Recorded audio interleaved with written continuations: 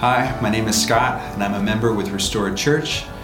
If you're new, we want to welcome you and thank you for tuning in. We believe the church is not an event, but a family you belong to, so we would love the opportunity to connect with you.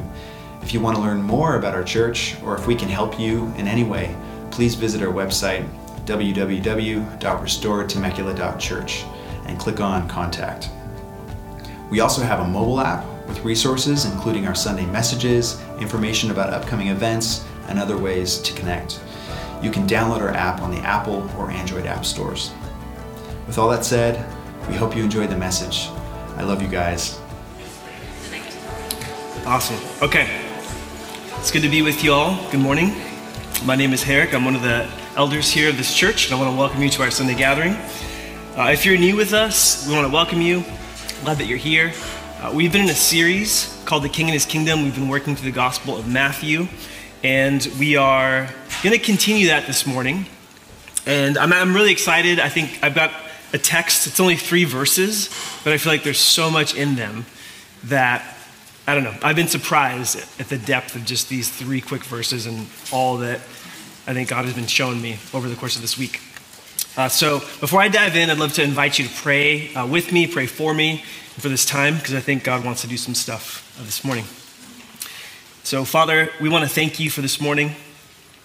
We want to honor you and bless you. We want to say thank you because your word continually reveals to us your mercy, your goodness, your gentleness. Your word continually shows us that you give us far better than we deserve. You've given us the gift of your Son that we could never earn, and that we could never repay. And now, I think what you invite us into is like a thoughtful response. Not to repay the gift, but to respond in a way that reveals your goodness and your glory to everybody. And so I pray that this morning that you would do a work in each one of us that's here, starting with me. And would you have your way this morning? We love you and we thank you. And we pray. Amen. So I've been chewing on this question, what happens when the kingdom comes? We've been in this series, The King and His Kingdom. It's all about Jesus. Jesus is the king, and he's bringing this kingdom of God, this rule and reign of God onto the earth. So this question that's been kind of bouncing around in my mind and heart is what happens when the kingdom comes? Have you ever been in a big city, maybe, been in New York, maybe around the United Nations? When a head of state shows up, what happens? Oof, the murmur. Fly the flag, okay? They block the streets, yep. There's a motorcade, right? There's police escorts. There's a commotion. I think they call it a hubbub. That's kind of what happens when heads of state show up. There's really like a kind of a certain weight that presidents, that prime ministers carry. There's a certain honor bestowed on them, typically speaking. And kings and queens as well. So I just want to ask the question this morning, what happens when the head of humanity shows up? What happens? What do you expect to happen? And when I say the head of humanity, I mean Jesus. Jesus is revealed as the head of this new creation. We're kind of in this in-between time where we experience life in the old. Obviously, the world is not what it was meant to be. It's broken. It's beautiful, but broken. And Jesus very clearly is ushering in this new creation. But we're kind of in between. So what happens when the head of humanity shows up in the middle of the story? I think we have a story here that really helps to illustrate and to bring out some of the power of what happens when the head of humanity shows up. Now, if you're a follower of Jesus, welcome. He's actually instructed you and me to pray that God's kingdom would come, right? And so the question is, do you know what to expect if and when God answers that prayer? What do you think will actually happen? Are you ready for what happens when the kingdom comes? Let's pick up the story, and we're going to learn about this.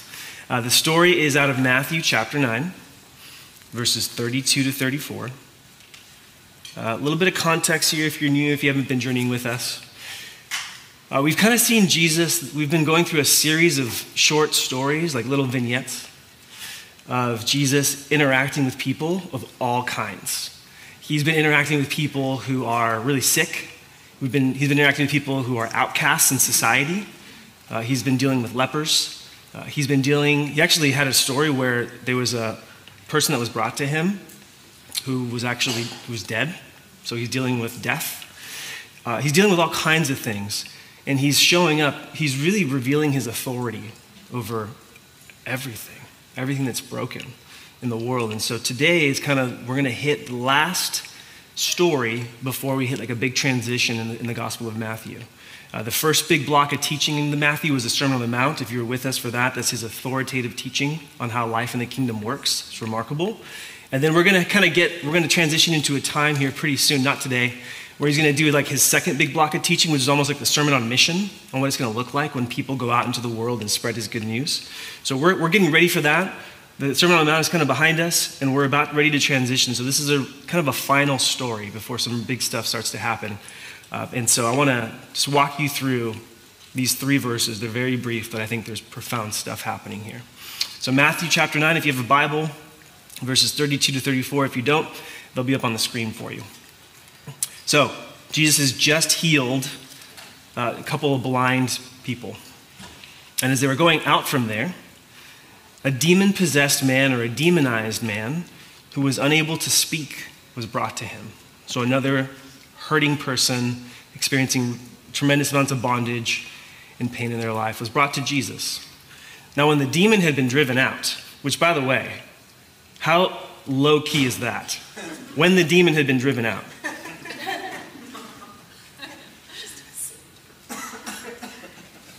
It's just, the language is just like, the man who had been mute spoke. So imagine someone who's mute, he does not have faculty over his own tongue. That tongue is loosed and he starts to speak. I really wish we had a transcript of what he said. What do you think he would say? I don't even know. I don't know. Just probably something like that. But that's not the point of the story. We get almost no details about this man, huh? Almost nothing. It was just like he started talking. Because the emphasis that Matthew has isn't on this healing. As powerful as it is, it's not the point. Here's the point. The crowds were amazed, saying, "Nothing like this has ever been seen in Israel." Israel's seen some stuff. That's some wildly charismatic, powerful leaders in its past. And they're saying, this is different. This is greater. And then 34, the last verse for today. But the Pharisees said, "He drives out demons by the ruler of the demons." End of scene. Okay, we're going to talk about a couple of things today. If you're a note taker, here's my outline. We're going to talk about marvel, about people's response, they marvel. And then mystery. Marvel and mystery. Only 2 points today. Okay, so verse 33, right? When the demon had been driven out, the man who had been mute spoke, and the crowds were amazed. They were marveling. Okay, so what's going on here? I think it's helpful to know, one of the things I've been thinking about this week, it's easy sometimes just to read these stories because they are 2,000 years old. And sometimes, I think it's totally fair to begin to kind of reason through and think through this logically, like, hey, these people didn't have the 2,000 years of medical and scientific advancement that we currently possess. So it can be kind of easy to think about these stories and be like, well, did they really know what was going on? Did they kind of take a broad approach where it's sort of like anything they saw, they try to cast out? And the reality is that's not the case. One of the things that I've noticed just reading through Matthew, and the commentators have picked this up, I read it in commentary after commentary, is that Matthew is really careful to distinguish between disability and demonization.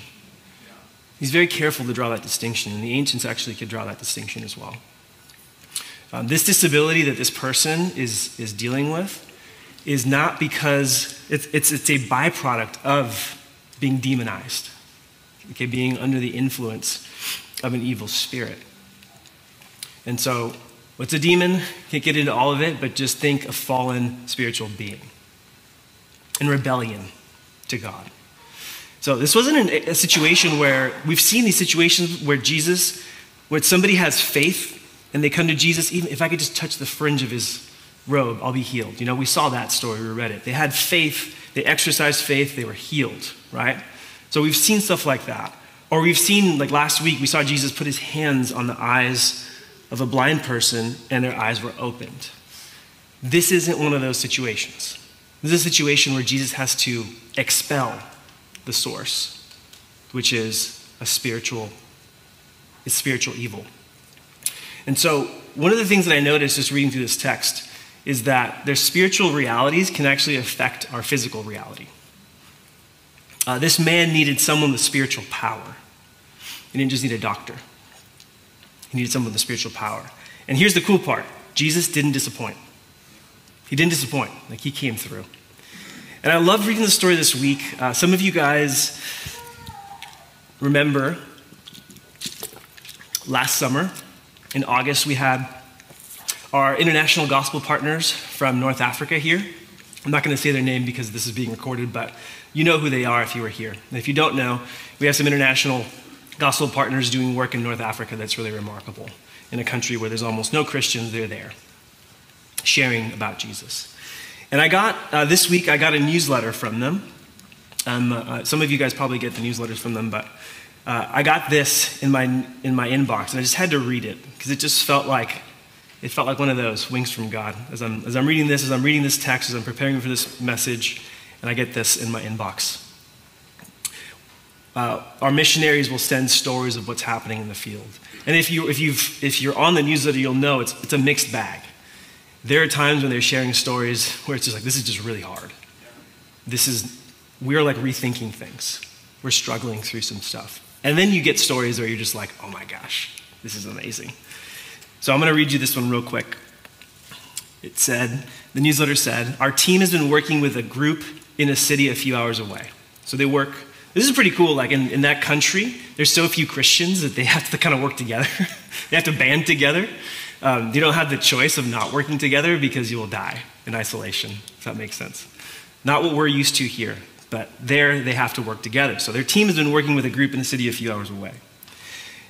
They have been sharing with a friend who they call A. They call him A for security, but this is a real person, who wanted to believe. Okay, so when they say they've been sharing with a friend, it means that they've been reading the Bible with them, they've been talking to them about Jesus, they've been presenting the realities of who Jesus is. They've been praying for these people to come to believe in Jesus, put their faith in him, and begin to walk with him. And so this person was getting close. I don't know if you've ever been in that spot where I want to believe, but I was there for 5 years. And so this person's in that space. I want to believe, but. And I love it. In the newsletter, it says to make the decision to be dunked. You guys know what be dunked means? To get baptized. But literally because of where they're coming from, they can't say that I don't know. I think this is amazing. They have to come up with special language, almost code. To be dunked. That is to be baptized. So this person was really hesitating to be baptized.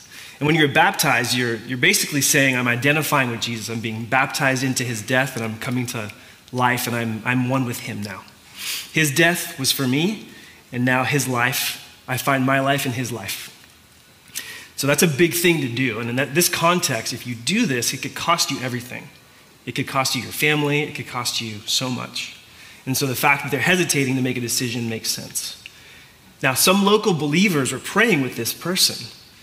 And it says that he suddenly needed to vomit. And then said afterward that he felt like something spiritually evil came out of him. And now he felt total peace. Then they dunked him in the ocean, and he's joined their fellowship. And there's a picture in the newsletter of this person getting baptized. I mean, their faces are blocked off, you can't see their face exactly, but they're getting baptized in the Mediterranean, presumably. Amazing, right? So why am I bringing this up to you? These stories, they're there. I know they're 2,000 years old. I know there's been 2,000 years of medical advancement. But sometimes we face things that don't require medicine. They require, it's spiritual evil. It's the source that it needs to come out. And Jesus has power to expel spiritual evil. He has authority over demons. And today, we still see that happening. I remember once, and this, sometimes it's like, oh, well, that's Africa, and they're more spiritually sensitive, and they're more open, which is true. But as I was thinking about this stuff this week, I was reminded of a story from several years ago, where I was in a meeting with several other people, and we were praying for a young woman who was really troubled. And we were praying for this person, for this young woman who was really troubled. And it became very clear that what was troubling her was, the source of it was spiritual evil. And I'll never forget the moment when I'm sitting there, I'm praying. Am I a little freaked out? A little bit. But I'm sitting there and I'm praying for this person. And she turns to me and she says, I see your face, but it's like your mouth is blocked off like this. So it's like my mouth was moving. It's often moving when I'm praying for people. In that case, it was moving. But she saw it. You couldn't see. And it was one of those situations where it became very clear, like her physical reality was being significantly impacted by a spiritual reality that she couldn't control. Now, I'm happy to say that for this young woman, by the end of that time of prayer with different people, she was free, like she was healed. In fact, one of the ways that I know, now that somebody's been freed from spiritual evil, is their face.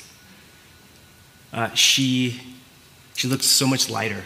She almost looked like she was 5 years younger than when she walked in the room. I don't know if you've never seen it. It's hard to explain. It's hard to describe, but you know. If you know, you know. But there was a lightness, like this. It's like aging went in reverse. I don't know what you call that. Reverse aging? Getting younger? Doesn't matter. Jesus, she needed someone with spiritual power to free her, and Jesus showed up, and Jesus brought deliverance. Okay, so why do we see people marveling in this story? It's because Jesus does things that we naturally can't. If you're taking notes, that's my first point. Jesus does things that we can't. Anybody ever got into a grapple with a demon before? I haven't. Let me put it this way. Not physically. Have anybody ever done spiritual battle with a demon before? There's people in this room that have. Okay? Would I, in my own strength, have any reason to believe that I could say something and a demon would listen to me? No. No. Who am I? Nobody. I'm nobody. But Jesus is different. When Jesus shows up, and he does give authority to his followers in different ways, spiritual evil has to go. And so the reason why people are marveling, the reason why people are in awe is because Jesus does things that we cannot do. And that's a wonderful thing. When was the last time you marveled at Jesus? Let's just take a minute just to think about that. When was the last time you marveled at Jesus? I'm so glad for this message this week. And for nobody else, this was for me. Because I was like, oh man, it's been a while since I really marveled. In fact, I've actually noticed some cynicism just kind of clouding my own vision in my own heart that's developed over the last couple years. It's hard to be cynical and be in awe at the same time. It just is. I'm not sure that it's possible to be both.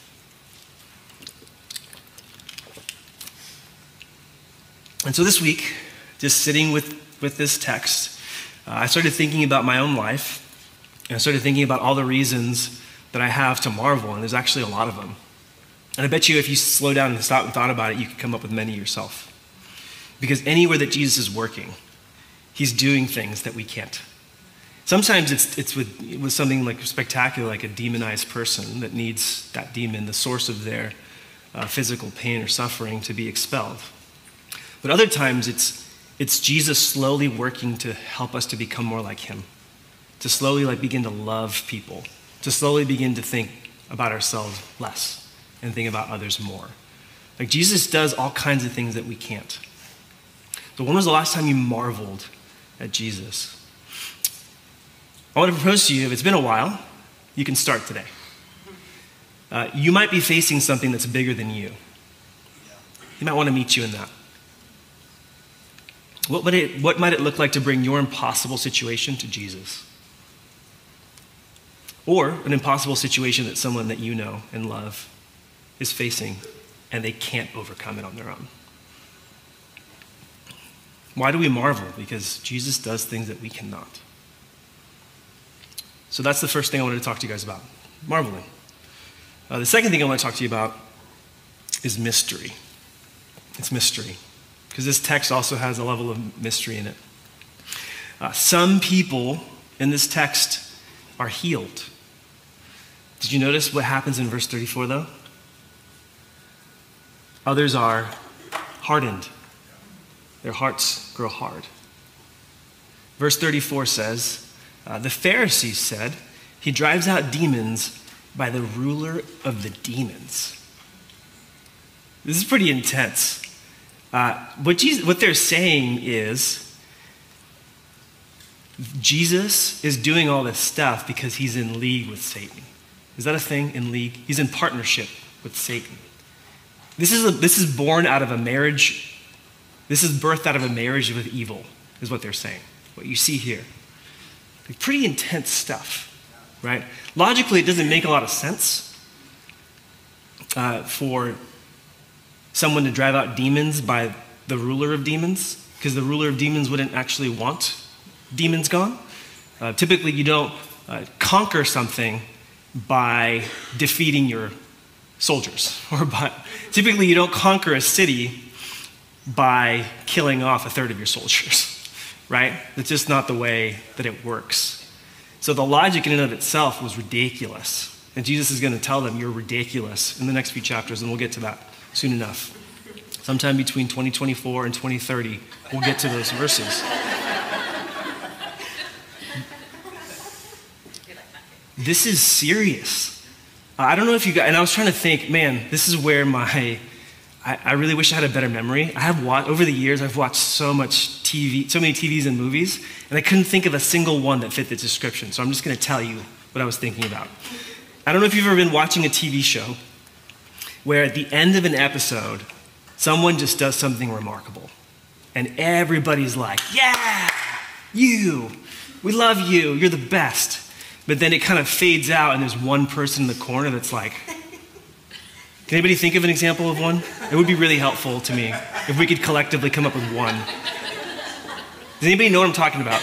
Someone's in the corner stewing and they're like, I'm going to kill you, type of thing. I can't think of one. Whatever. They're plotting their revenge, right? That's what happened here. That's what's happening here.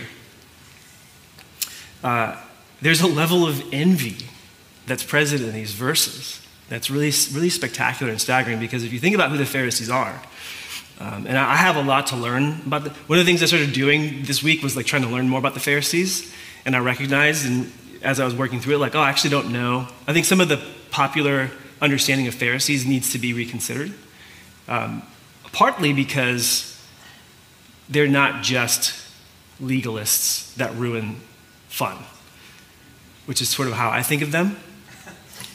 They're people who are really serious about their faith. They're very serious about their faith. In fact, they were really interested in following the way of God accessible to many people. They were actually sort of lenient in some areas. You ever thought about the Pharisees being lenient? They were into kind of quick and easy divorce. And Jesus was like, I'm not into that. So there was a leniency to them, but part of it was driven because like we want everybody to be able to experience life with God, right? So they're complex. They're a complex bunch. But at the end of the day, what we see here very clearly is that they're responding to mercy with murder in the heart. How do I know that? I've read the rest of Matthew. We know what's coming. And what they're starting to do is you can see the seed form of murder. I think when murder is like fully grown, like you could take a life, but in the seed form, it looks like slander. They're slandering Jesus. Man, when the kingdom of God shows up, some are healed and some are hardened. Some harden. And I've seen this. I've seen this with my own life. I remember once one one night at my house, I'm sitting with a bunch of people, and one person is talking about how there's so much like good fruit here. So they're looking at the community of people gathered around the table, around Jesus, desiring to follow him and obey him and grow in his love and in his mercy and responding to grace with gratitude, doing all those things. And one person says, there's so much fruit here, with like this sense of gratitude and joy. The same night, somebody else turns to me and says, I don't see the value in any of this. So I was like, well, so glad you're here. Help yourself to some more wine and open up my fridge and eat my food if you'd like. Like, it's just like such a strange thing. But I heard the same thing in one night from two different people. And you know what's fascinating about this? The people that said this, both of them know the Bible really well. Both of them have been around the church for a long time. And both of them came to two completely different conclusions about the work that was taking place in our midst. Kind of intense, if I'm honest. It had me spinning a little bit. And it made me kind of question, like, what are we doing? How is it possible to have such diametrically opposed responses to literally the same thing? The same thing. This passage this morning really helped me out because I'm seeing that this kind of stuff, these divergent responses, follow Jesus around. I'm not Jesus, let me be very clear. Like, there's going to be things I have to own and repent of. Jesus had nothing to own and repent of. Just his divinity, like, I am. And yet, this is what happened to him. When he brought the kingdom of God to bear in people's lives, some were healed and others hardened. That's just the reality. So I just want to ask you the question, like, have you ever been in the same group of people and seen some people get well while others grow hardened at a heart level? You ever seen something like that happen? Has you ever been like surprised at like, wait, but the people that are growing hard are like the ones that have been in church for a long time and know the Bible really well? Have you ever been surprised at people's negative reaction to something that really, truly seems like God at work? And you know it's God at work because there's peace, you can't fake it. Peace, patience, kindness, gentleness, self-control, love is taking place. It's growing. It's happening, and you can see it, but not everyone can see it. Not everyone has actually eyes to see it. So there's a mystery here. I just want to be really clear. There's a mystery to the kingdom of God. Some are healed and others hardened. That's just a reality. That's point number 2. If we can throw that up there. Some are healed and others hardened. You see this, and this isn't like limited to Jesus. You see this, and I'm not going to get into a ton of detail about this, but I've been going through Exodus, and you see that there's this big showdown in Egypt between God and the gods of Egypt, between Moses and Pharaoh, if you know the story. And one of the things that is fascinating is the hardening of Pharaoh's heart. Like, he hardens his heart continually. He sees God do incredible things that would blow our minds. Miracles, things that are on such a grand scale that they feel impossible. If millions of frogs invading Egyptian houses, right? Weird stuff. And they all die, and it says it stink. It's like really weird stories. And then lice or gnats coming in and filling the entire, like just weird things happening. And on the one hand, you have people who are marveling at God, and on the other hand, you have people who are hardening their heart. But what's happening, again, here is you just see it. When God shows up, you get different responses. There's no one response. It's not monolithic. It's not. So I want to kind of challenge you, as I've felt challenged this week, like, What are you facing right now that feels impossible? What are you facing right now that feels impossible? And here's the cool part. This might not be you.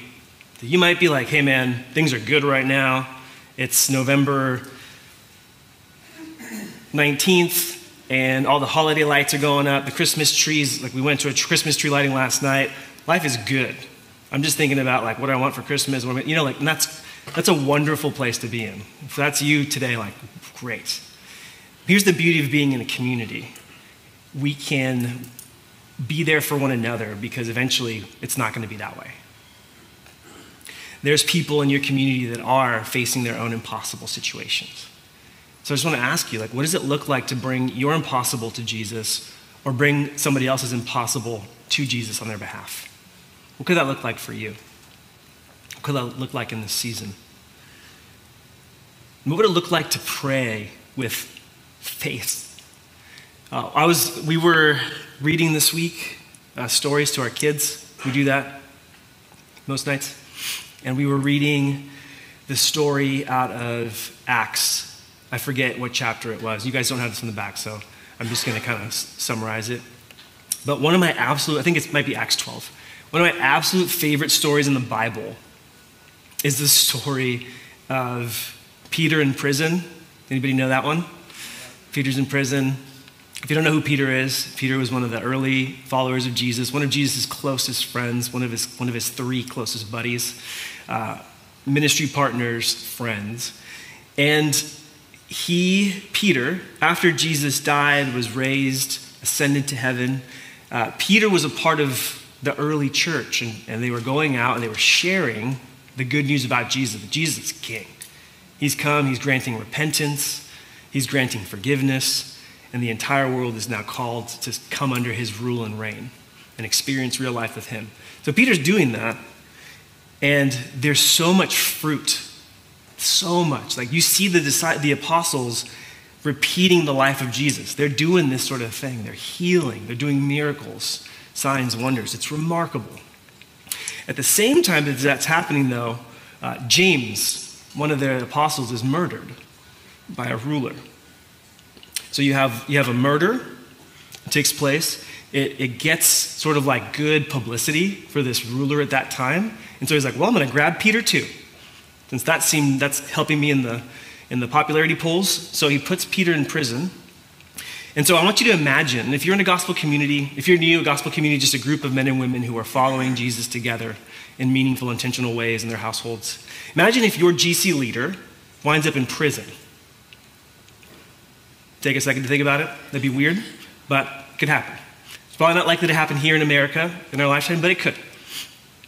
So imagine they wind up in prison. And the reason they're in prison is because they've been making disciples and telling people about Jesus, okay? So they're in prison.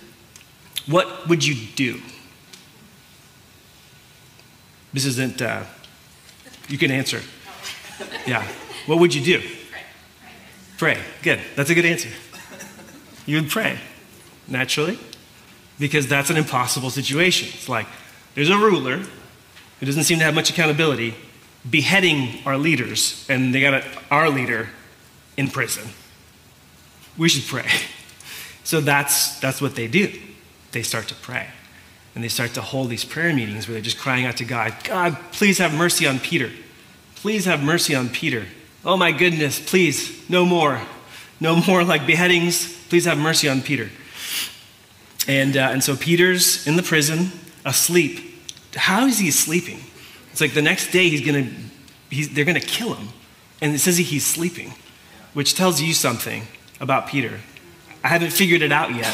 He's either the most confident, trusting disciple of all time, or he's just, he's a heavy sleeper. He's really tired. I don't know. I can't figure it out. I don't think I would be sleeping if that was me. Okay. And so they're praying. Peter's passed out, asleep. And then all of a sudden it says that all the prison gates opened up. And there was an angel that was kind of like a little bit of a pushy angel. It was like, hey man, get your coat on. Hey, get dressed. We gotta go. Get dressed. Put on your coat. Put on your sandals, Peter. You know, like it's just like this pushy angel. It's like weird. detail that they added in.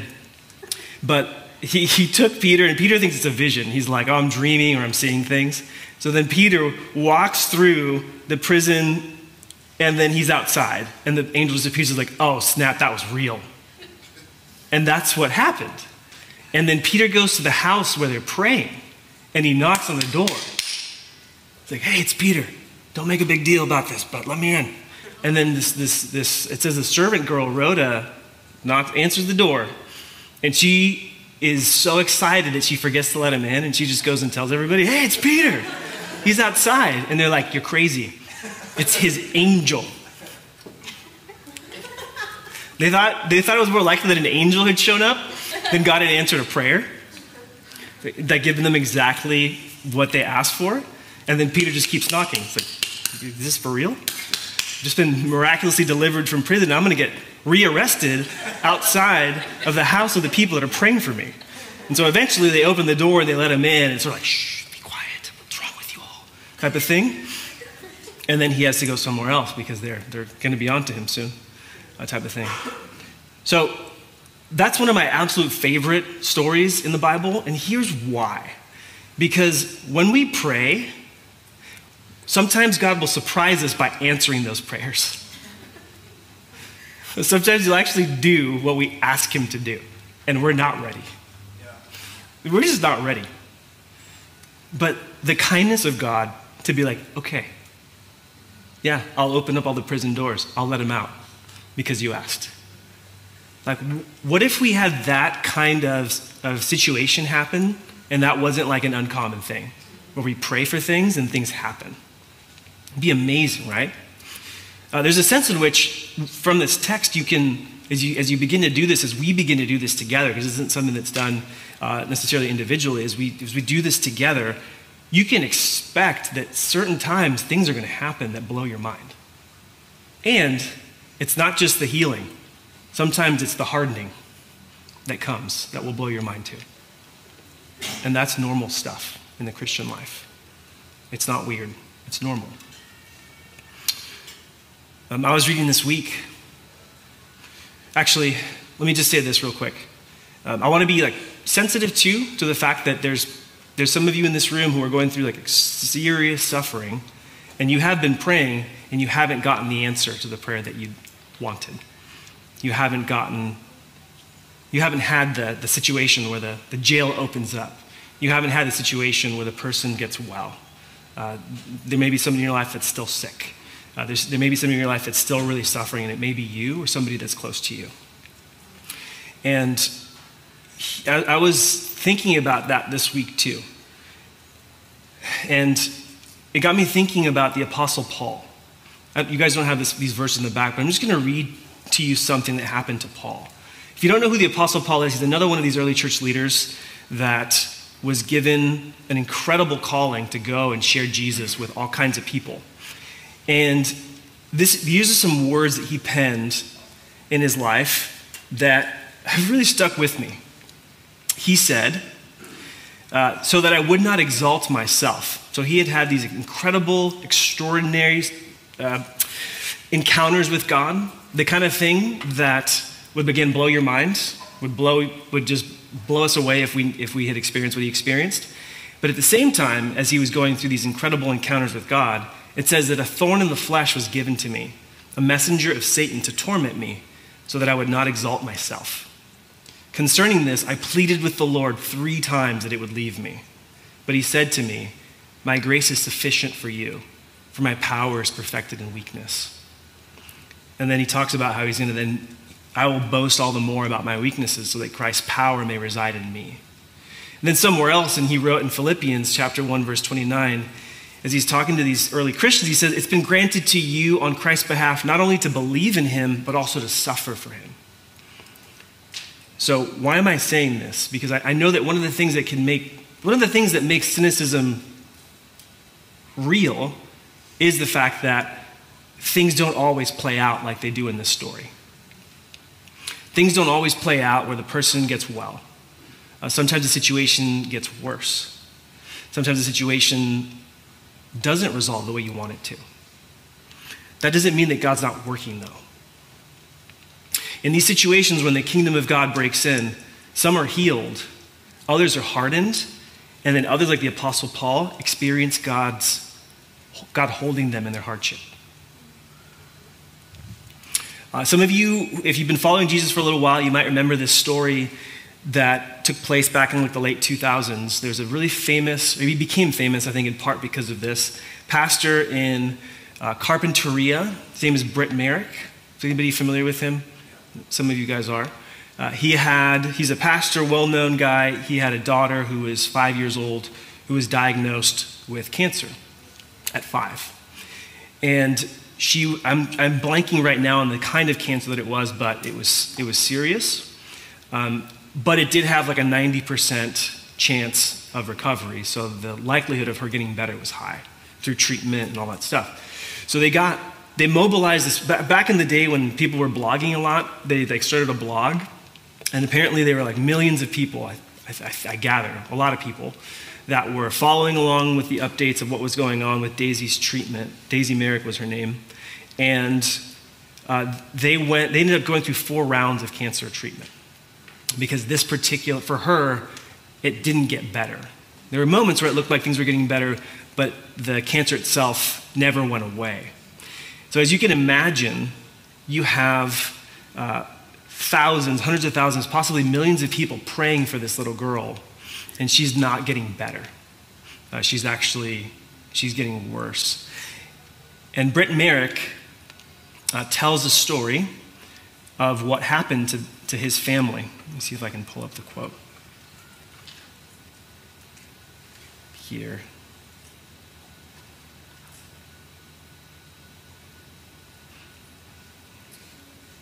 Oh no, I thought I had it. Actually, can we play we have a video clip of it. Can we play the longer one in a second? So I'm going to show you guys a video of what ended up happening to him and his wife as they were dealing with prayers that weren't being answered the way that they had wanted them to. Go ahead and play the longer clip. And this is him talking. Now Kate and I are in the hospital with Daisy, and they're running the tests, and she's laying in the hospital bed, and the doctor comes in and says, hey, let's go in the other room and talk. That's never good. All right, we've been there a lot of times.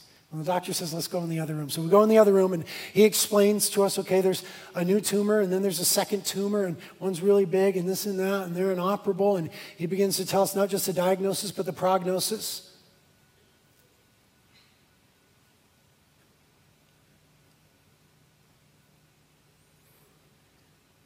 Which is worst case scenario. This is the 4th round of cancer. And he tells us this. He says, here are your options. We can do this, this, and that. But perhaps the best option is to just go home. Make Daisy as comfortable as we can for a while. And then he left the room, and Kate and I just came unglued, just started crying, weeping. Just started praying, just praying out to God. We're praying. And God gave us grace at that moment. And we looked at each other and we said, here's the deal. From now on, we're not going to ask why. We're only going to ask God to be with us. And it hit me like a ton of bricks that the reason that heaven went silent to me on Mount Carmel was because the consuming question on my heart was, why, God? Why is Daisy getting worse? Why are we here and it isn't working? Why could this happen to this innocent little sparrow? Why is this sparrow falling? Why? And as long as I demanded to know why, heaven was quiet. And the moment Kate and I said we're going to stop asking why and we're just going to ask you to be with us, God, heaven opened up. I'd been asking the wrong question. I was such a fool. I've been asking the wrong question. It wasn't about why, it was about who. And since that moment now, there's been a fresh infilling of the gracious presence of God in our lives. It doesn't mean we don't struggle. We do. But we know now that God is with us. And even through the 35 days in the hospital, we've just had God's presence that's given us peace and even at moments some joy in the midst of all of it. And what we're discovering is what Jesus was teaching in this passage, that God's presence is enough to sustain us. The issue is that God is present when tough things happen and that we trust him with the outcome. I was holding Kate's hands in that room and I was crying out, God, you have to be with us. You have to be with us. You have to be with us. And Kate had her phone. I didn't have a phone. And she got a text. And I grabbed her phone and I looked, and one of our elders' wives had sent her a text at that moment. The text said, I think Jesus wants me to send you this verse right now. And it was Isaiah 41:10. Do not fear, for I am with you. Do not anxiously look about you, for I am your God. I will strengthen you. Surely I will help you. Surely I will uphold you with my righteous right hand. And I turned to Kate with tears in my eyes and I said, God just answered us. We were just saying, be with us, be with us, be with us. And he sent us a text saying, I am with you.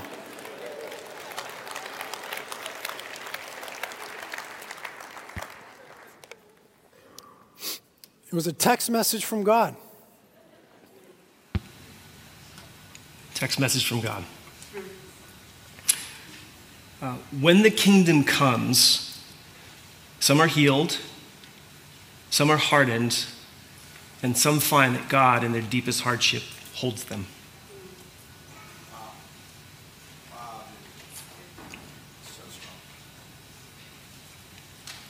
I'm going to call the band and the prayer team up.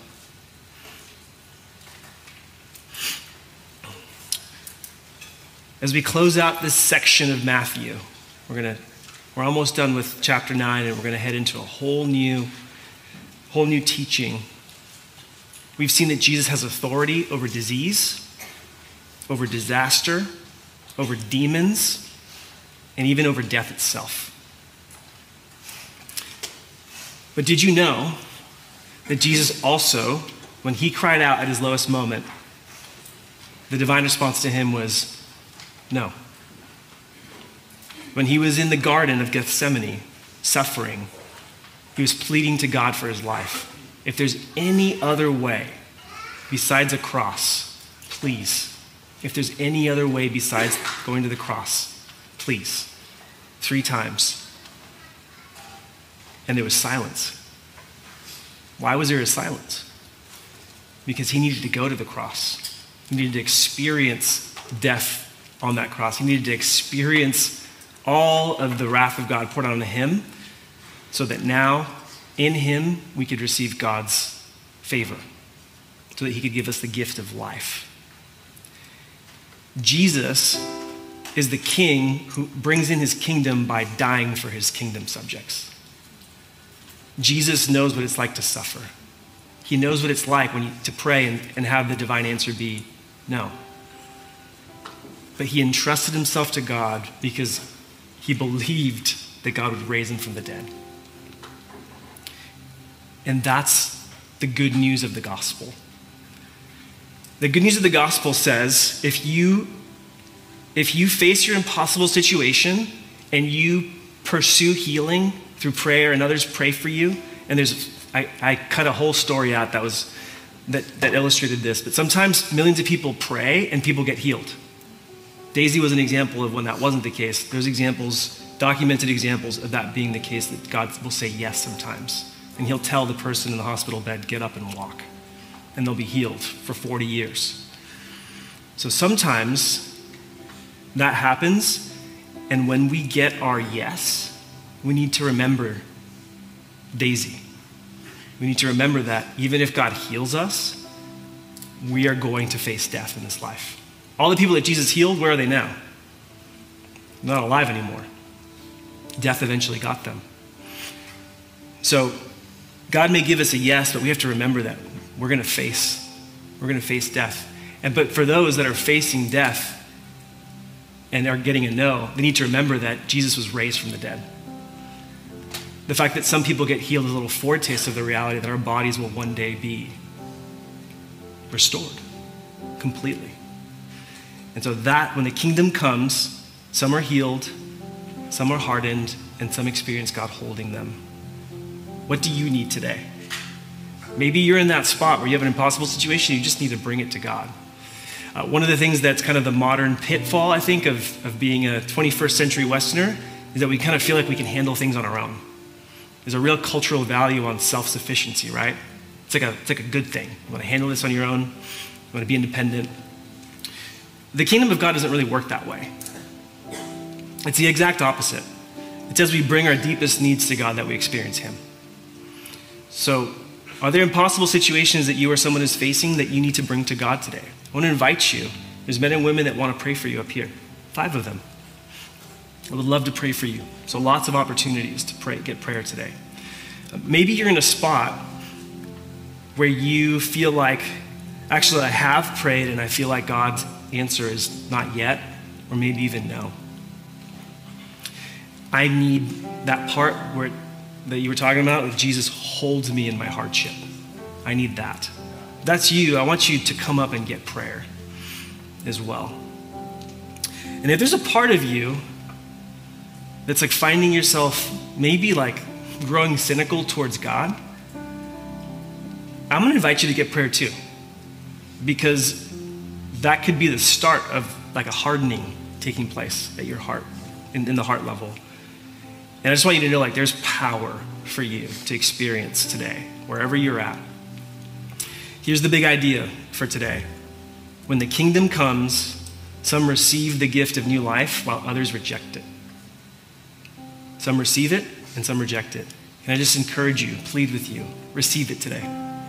Receive it. Father, thank you for this time. I invite you guys to stand if you're able. Thank you for this time. Thank you for your kindness and for your mercy as revealed in this text.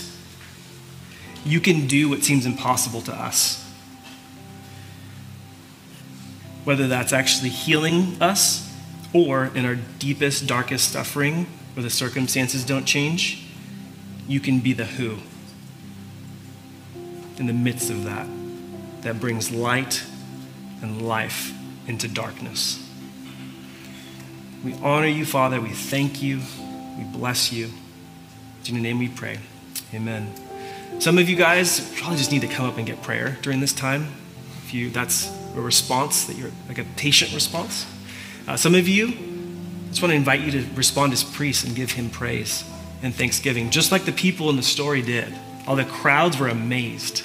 And in awe, we can express that awe at the goodness of Jesus too, through song and through prayer. Enjoy.